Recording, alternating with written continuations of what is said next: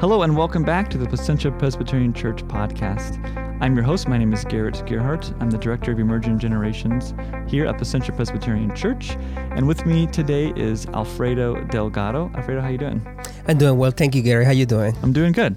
I'm getting excited for a trip that I have. Many of us this weekend are going down to Tijuana on the border with the Global Emerging Project. So I'm excited and looking forward to that.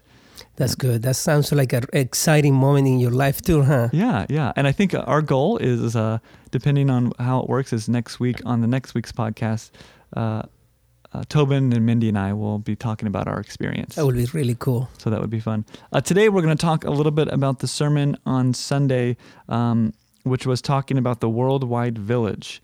And you were speaking to us about the importance of not just having a community that supports us and surrounds us with encouragement, but how do we truly and effectively participate in our own community in a way that helps others thrive and helps others do what it is that God's called them to do. And so today I'd like to talk to us a little bit about that. Could you tell us a little bit about how you felt God calling you to speak on this topic? Yeah. So basically, we are doing the sermon series that is called Go, based on the book of Luke, the Gospel of Luke. And actually, the text that is supposed to be used this Sunday was all about the life of Jesus, growing up. And the Bible says that he was growing in favor, in grace, and wisdom, and in stature. So everything, the whole humanity of Jesus, you can say it, was growing. You know, he was becoming this kind of person that he's supposed to be. And so the original title actually was It Takes a Village. And we all know that expression. I thought about that for a while and I thought, you know what, that's a good thing. That's a really good expression. But I thought that actually you never get to leave the village. If you think about the village, as your community, which could be your city or your town or your country, whatever, right? It's just the community, the larger community is the whole earth. I mean, you live in a planet where any human being needs the presence of another human being to be a better person. And obviously the presence of God. So the title changed from It Takes a Village to Never Leave the Village. Because actually, I said on Sunday, you could leave the village mentally, emotionally, psychologically, but physically, there is no way that you come out of the village because the village, actually, the larger village is the whole earth. And so you can't go unless, like I said on Sunday too, you find another planet and all the necessary tools to get there. Yeah. You could leave the village maybe. But maybe that's still part of the same village. In a way, because universe. So what happens if that person goes there? I mean, we just, this is just a way to say, right? Metaphorically, let's say they go there. Do they have all the resources to stay there for a long time? Mm-hmm. They might need to come back, back to the village and get some resources to go back again. So that's kind of funny, but that's the way it is. We always go back in some ways. I'm a big fan of sci-fi, science fiction, and a lot of the books and shows that I watch, there's some significant religious and spiritual overtones because I guess the sci-fi authors feel that, especially Christianity, when new planets are discovered or when we go to planets, even in our own solar system, Christians are going to go too because people are out there, and I think that's really valid. And just last night I watched a show where they introduced this character who's a pastor and a reverend, and she's very well regarded, and she has a lot of sway on all the people who live out. They called it in the belt, like the asteroid belt. I don't know. I think that the village will continue to be where people are, and when people love God and they continue to love people, I think the village will extend to them as well. I really like this idea of going, but going focused on people, and the people could be in your family or your next door neighbor, or the people can be halfway across the globe. But when you go, Jesus, when he talks to us about this, it's kind of in context of the goal is not just to go. You're not just going to get out because you have to keep moving for the gospel, but the go is because it's not just about you, it's about loving other people. And so you to love other people, you're going to have to move emotionally or metaphorically, but you're going to have to do an action, and that's to love someone, to extend grace and compassion to those around you. And so the go, so we don't get distracted about the physicality of that word or the action or the verbness of that word, but instead focus on the how to love others and to be there for others. I like that. You know the text that says, go to the whole world basically and preach the gospel. Jesus' commands to his disciples. I remember early on when I was very young, this missionary from the United States that came to Caracas, Venezuela, she taught us, that the way that she reads the text was this way. She said, you will not be able to go to the whole world. I mean, a person at least. So she understood it as you go into the world, whatever that might be. It could be Caracas, it could be Buenos Aires, it could be your job, Placentia. It doesn't matter. As you go, preach the gospel. So that really shifted my first of all, increased my ability to imagine the text, and secondly, it shifted from a geographical place, Garrett, like you said, to a more like my daily living, right? So as I go into the world, I preach the gospel. So I do like that version of way of seeing the text, because we always going. The point is, what are we going to, and what is it that we want to do when we're going? Right. So I think that was the heart behind the missional movement. The idea, if you look at that command as you have to go, like somewhere far, and that's the way you fulfill that, then you'll look at other people like missionaries to do that for you, and you'll support them, or you'll pray for them. But if you look at that as you go, like whatever it is that you do, can you be on mission for God everywhere? I think that puts it back on us to, in a good way, to confidently live out that command, and and to share the gospel with others in ways that we can, in ways that fit our personality and our strengths. Mm-hmm. So I would like to bring back, if it's okay with you, the idea of Jesus being the person that we spoke about as a person who belonged to a village, right? Yeah. Is that okay with you? Yeah, that was my question. Let's talk more about, and that's kind of surprising to think that Jesus, God, had support of all of these people. Tell us about that. Yeah, so, obviously we have to read the whole passage, chapter 2 of Luke, to figure out that Jesus had an incredible number of people supporting him from his birth till actually to his death. You can see his mother and his disciples and other people kind of waiting for him as he went through that difficult ordeal of the cross. But in the meantime, before the cross, was actually activated, let me just use that phrase, you go back all the way back to his life, and you see the first thing that you see is his mother is blessed by the announcement that she is blessed among women, because she's gonna give birth to this child that from the very beginning is blessed by the angel and commanded to be a blessing. And from the very beginning, the angel is speaking life into this baby that is what is gonna be called Jesus. And also you see that in the life of John the Baptist, his cousin, and other peoples in the Bible. But in this particular case, Jesus is blessed with a community, a village, the term that we are using, very large, his parents, his family members, friends, temple teachers, Anna and Simeon. So many people was around Jesus to make sure to bless him. To basically to bless him. So for me, it's very important to think about Jesus as the one model of a person who lived in a village and is supported and actually built up by the village. I think that's probably an under talked about area of Jesus' life, and it's not something that we have a lot of biblical texts about. Why do you think there is so much or so little written about Jesus, growing up? Because even I told you, even now, like I wasn't familiar necessarily with some of these biblical figures who supported Jesus. We kind of look at Jesus' birth and then we skip to the beginning of his ministry. is it because we think he didn't need any help, or is it because we think adolescence is awkward and we don't want to imagine Jesus as a teenager? Why do you think that we typically don't spend a lot of time in this time of Jesus' life?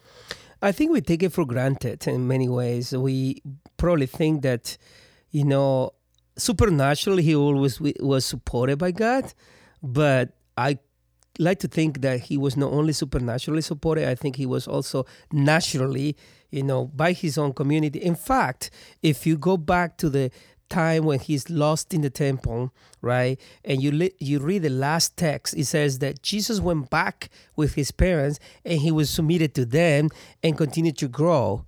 So that text is obviously overlooked, because basically what it's saying is, oh wow, Jesus continued to be a regular human being who had his parents raising him and the community and the synagogue and everything, and he continued to grow and develop. In the case of John the Baptist, for instance, the Bible tells us clearly that he went into the desert before he became that prophet. So he was learning something there that we don't know exactly what it was. Obviously, we believe that it was, the Word of God and God teaching him all this stuff. But in the same with Jesus, we don't know all the details of his life from 12 years old till 30 years old. It's like 18 years gap, right? But actually, it's a gap that we want to see because, in reality, the last test is telling us that he's growing as a regular human being within his own group of people. So, yeah, I think that mirrors a lot of our supports and a lot of our growing up, is how significant it is for those people around us, and that kind of shapes us. When we're 30, we kind of can look back and think of all the people in our lives that helped us become who we are as an adult, or as somebody who's confident in who God has called them to be. Something that you talk about and that comes along with this Worldwide Village is this is a place where greatness is welcomed, and I think a lot of us struggle with that because maybe we don't feel great, or we don't feel like we're able to achieve the things that we want to. But I like that you kind of, I mean, not to say that's a bad thing, but you clarify and say, what that really means is achieving what God has planned for you. And you in your village are welcomed to be you and who you are. Talk a little bit about how being you and being who God called you is really a way to be great and to... Exactly. Yeah. So thank you for bringing back that thought. Excuse me. It's because I believe we believe greatness is something that is forbidden. It's only allowed for people that are no Christians, also special people whatsoever, right? It could be Christians or not Christian, but we believe that some people is unique, and we believe some people could be great and should be great, and we will support them through. But we don't believe sometimes that we could be great. Why? Because the idea of greatness that we have is somebody is better than me, or I am better than somebody else. That's greatness for many people. Greatness, actually, that's the definition and an understanding of the regular world, the secular world, or whatever world, right? But the Christian understanding of greatness is actually what we say level playing field. So everybody gets a shot in the kingdom of God, so you can be who you were supposed to be. Let's say, Garrett, that you were meant to be a leading youth pastor. I mean, that does not mean that you were meant to be a leading youth pastor in comparison to one of these famous churches, but the kind of youth pastor that God called you to be, and successfully so, without comparing yourself with anybody else, because you were gifted uniquely and God wants you to thrive in being Garrett and being that kind of person. And it's the same for me as Alfredo Delgado and other people, right? Let me give you an example. We were talking about different stories about how the village nurtures us. And I'm going to tell you, I just finished to watch the series of The Legend of Bruce Lee. Bruce Lee, kind of familiar with him, right? Yeah. Let me tell you, I had a fantasy in my mind. I really like that guy. I still like him. I even like him even more after watching the series, right? And every series is biased, that everybody has their own goals in producing things. But I'm going to tell you, I had him in my mind as an incredible fighter, right? And he was an artist, martial artist, right? And he was a legend and all that. I didn't get to know him really. I only knew his abilities and his fame. And that was enough for me to want it to be not necessarily like him, but at least to learn some of his skills. And I cannot tell you that I know a lot, but I know a few skills of that kind of practices, a little bit. But I learned more things about how to continue to pursue what I was supposed to be pursuing, right? When I was younger. Then I got to see him his life as in my adulthood. And I was like, what? I didn't know he was that stubborn. He was really stubborn. But I neither knew that he had so many incredible mentors. First of all, his father taught him how to be an actor. I didn't know that. Do you know about? No. Okay. Then his first teacher, actually they call it Wing Chun Fu, Kung Fu originally, was his uncle, which was not his real uncle, but somebody who adopted him as an uncle.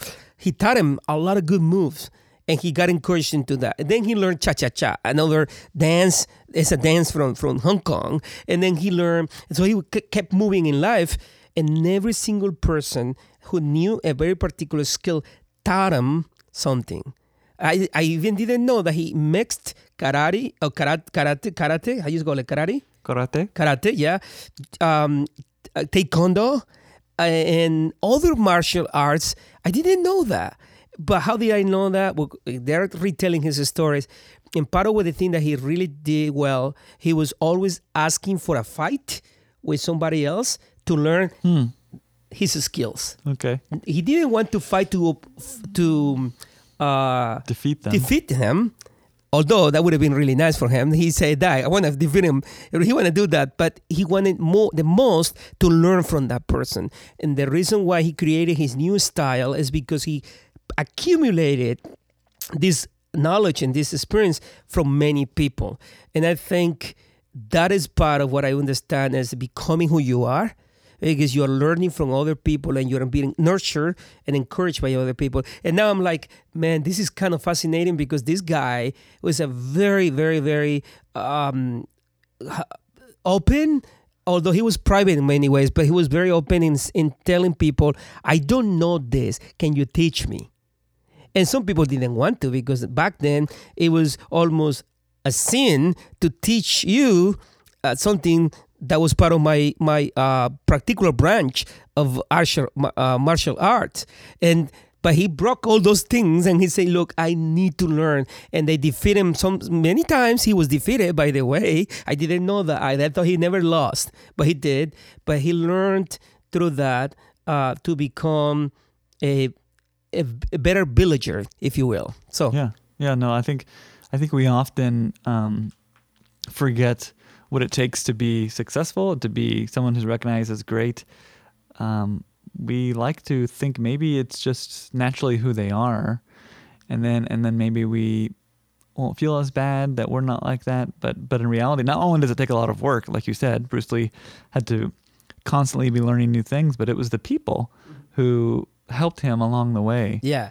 And by the way, can I stop quickly? Because I think this is important for the American public in general and for our church, right? I'm fascinated that he also learned from Japanese. That was a big deal back then. And he also learned a lot also from European Americans, and Black Americans were part of his life, at least one, according to the movie at least. So he learned from every single group of people too. Not only Chinese people, especially Cantonese, his people, but any people. And don't you think that is an incredible thing that we can achieve here in America easily? Learn from across cultures and across people a lot. Yeah, that's really fascinating. I was just thinking about that a lot today. And later today, I'm filming a little Instagram video. I do a 1 Minute Wednesday. And the question I want to propose to people is not only how do you be truly a cross-cultural community, but what are your examples of that? Where in your life did you find was the best example of a truly cross-cultural community? And think about that. Think about what made it so significant in your life, what made it so cross-cultural. why were the individuals so open to others and of a different culture? And on the backside of that, what did you gain from that? How did that help you be a better person because you had the chance to be a part of that? And I think for most people, it's going to be many different answers. It might be a school, it might be a family, it might be a sports team, or it might be a church. Yeah, and I see the church as a cheerleader also. For instance, in the past, I remember I wanted people to be also missionaries and pastors. I was one. I was young, and I was kind of naive in a way that I thought serving God, the best thing to do was to be a pastor or a missionary. Obviously, I was one, but then obviously you learn that the best thing for people to do is to be who they were meant to be.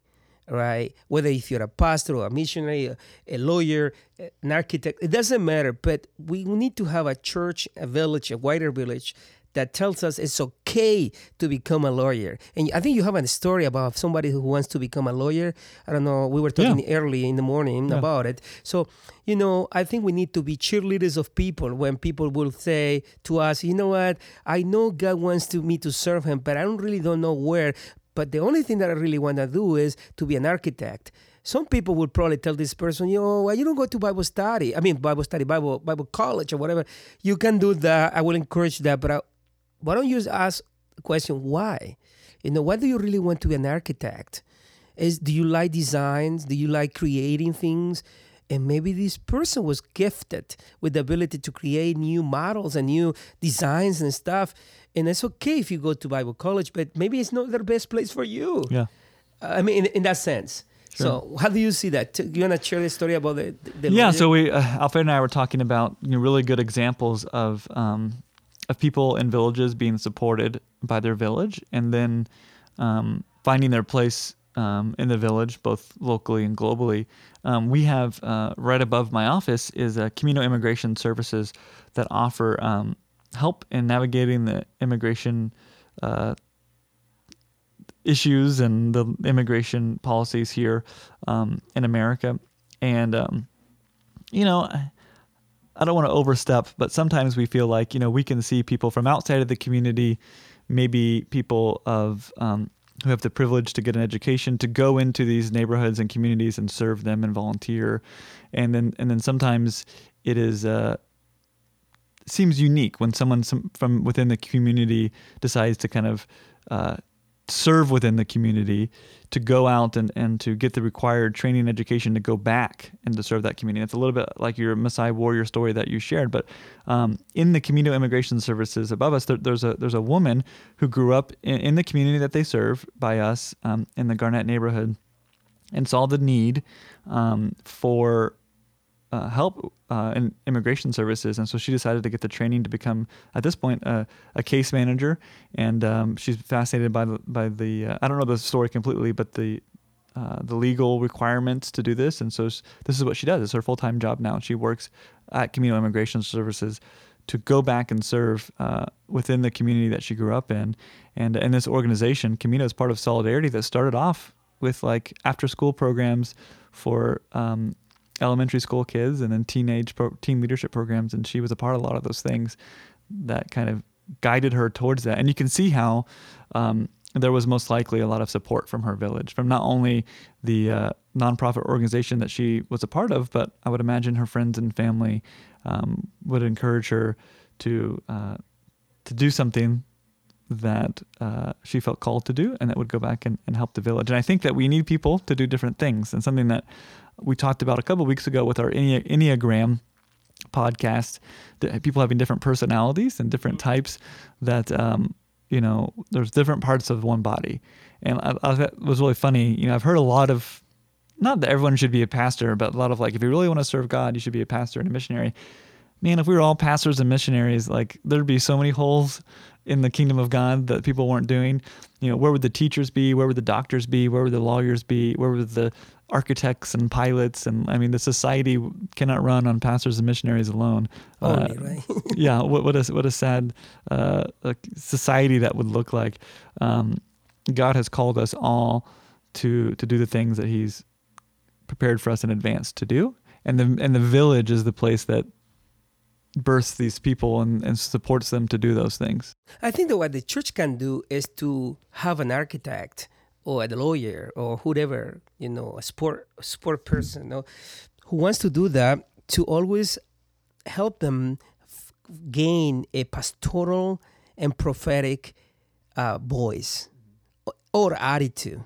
Okay, you don't have to be a pastor to be pastoral, and you don't have to be a prophet to be prophetic. Neither you have to be an evangelist, like, for instance, Luis Palau, Billy Graham, or any name that to be an evangelistic person. You could always share the gospel even with the way you design your models, your structures, whatever, right? So people will always be I'll give an example. For instance, in the Muslim community, I have read sometime in different places where they do incredible designs of their buildings and stuff. They always leave a little part of that is imperfect, And I was wondering about that, and they said the reason for that is because even according to their own, this particular group at least, they said that they don't want to be, they want to be really good, but they also want to leave a space for perfection to be only assigned to God. So you see, at least in their mentality, in their understanding, the way they want to do their designs is to always point back to God. Well, we can learn from them that too. Maybe we can, train a person to be the best in my case, right? I want to see that. A person who want to be a great baseball player. But when you do that, remember, where are you pointing to? Who are you pointing to? Don't you think that will be an interesting way to see your gifting? Yeah. Yeah, I work with a lot of teens and young adults who begin to find their passion and maybe their calling and I guess the career path that they might have. And I always encourage them, if you feel called to finance or engineering, always always have a perspective of that what it is that God wants you to do with that. And it's probably beyond just to do that because you enjoy it and it seems like it pays well or something. God might be calling you to do that because you can use that for kingdom work. And it doesn't mean, like you said, going to work in evangelizing, but it means going and figuring out how your calling can point to God. And that's what I go back to the same conversation, which is, our village, which is for me the whole earth. I also said that 2,000 years ago, this name by the name of Epictetus, he said that we have to see ourselves as citizens of the world. And I really like that because it's not just that you are Asian, I'm Caucasian, or you're Latino, and I'm African American, and we belong to particular groups. It's beyond that. Even if you are different than me, you are welcome in my village. And why? Because you and I are citizens of the same world. But even if you take that to the higher level, for me, that will be the kingdom of God. So not only you are a citizen of the world, as your fellow human beings, they are partners of yours, but also in the kingdom of God. Even Jesus said, the least of this are important. So I guess our village have to, at least in our imagination and our mind, have to grow a little bit more. And we see people not as potential competitors, but as a potential fellow villagers. Yeah, I like that. I like what you said. It's kind of like redefining greatness or even redefining success. Each and every one of us, even the least of these, can be used by God and will be used by God where they're at. I like that. And they can come, and so I always think about the list of this, for instance. I want to use that. They could be great too. And you say something really well. You said that particular part that you said, from where they are at. Sometimes we think that they need to come to a developed country to become a better person. How about we partner with them where they are at and see what they got, whatever they have comes from the Lord, and how would they be able to use what they were given to express their own greatness, right? And so in the Bible, we see, I really like this passage in the Bible, one of it in the Psalms, and then later on, other writer quotes it, which is the first person that says that is the other Hannah, the Samuel's mother, and then Mary uses in the Magnificat, that says that she brought up the lowly. I mean, not she, he, God brought up the lowly. And I think the gospel is all about lifting up people. Even if they're rich, they might have places in their lives that need to be redeemed, need to be reframed. You use another word. Redefine. Redefine. Maybe for some rich people that are struggling. Have you ever heard this? I was impressed when I first heard this. People afflicted with wealth. Have you ever heard that? I was like, what? Wait. Afflicted with wealth. The first thought that came to me is, I can help with the affliction. I can help you out. I'm just teasing. But what I'm saying is, even the people that you think they have them all, the rich people, they might be afflicted with things where they feel that they are the least of this in their hearts. And so how do we do that? By redefining greatness and success. Success is more about, who you are than what you accomplish.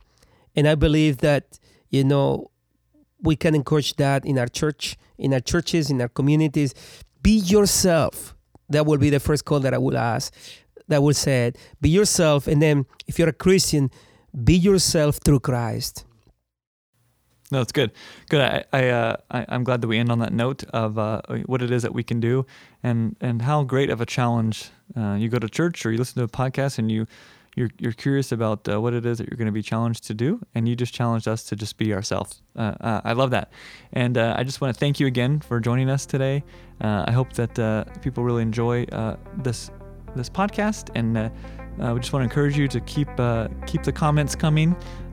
Feel free to comment on the Facebook post when we drop this podcast about what you thought about it, or if you have any questions and you'd like to get some feedback. We'd love to see some conversation come out of these episodes where you're thinking about and wrestling with some of the ideas that are being presented.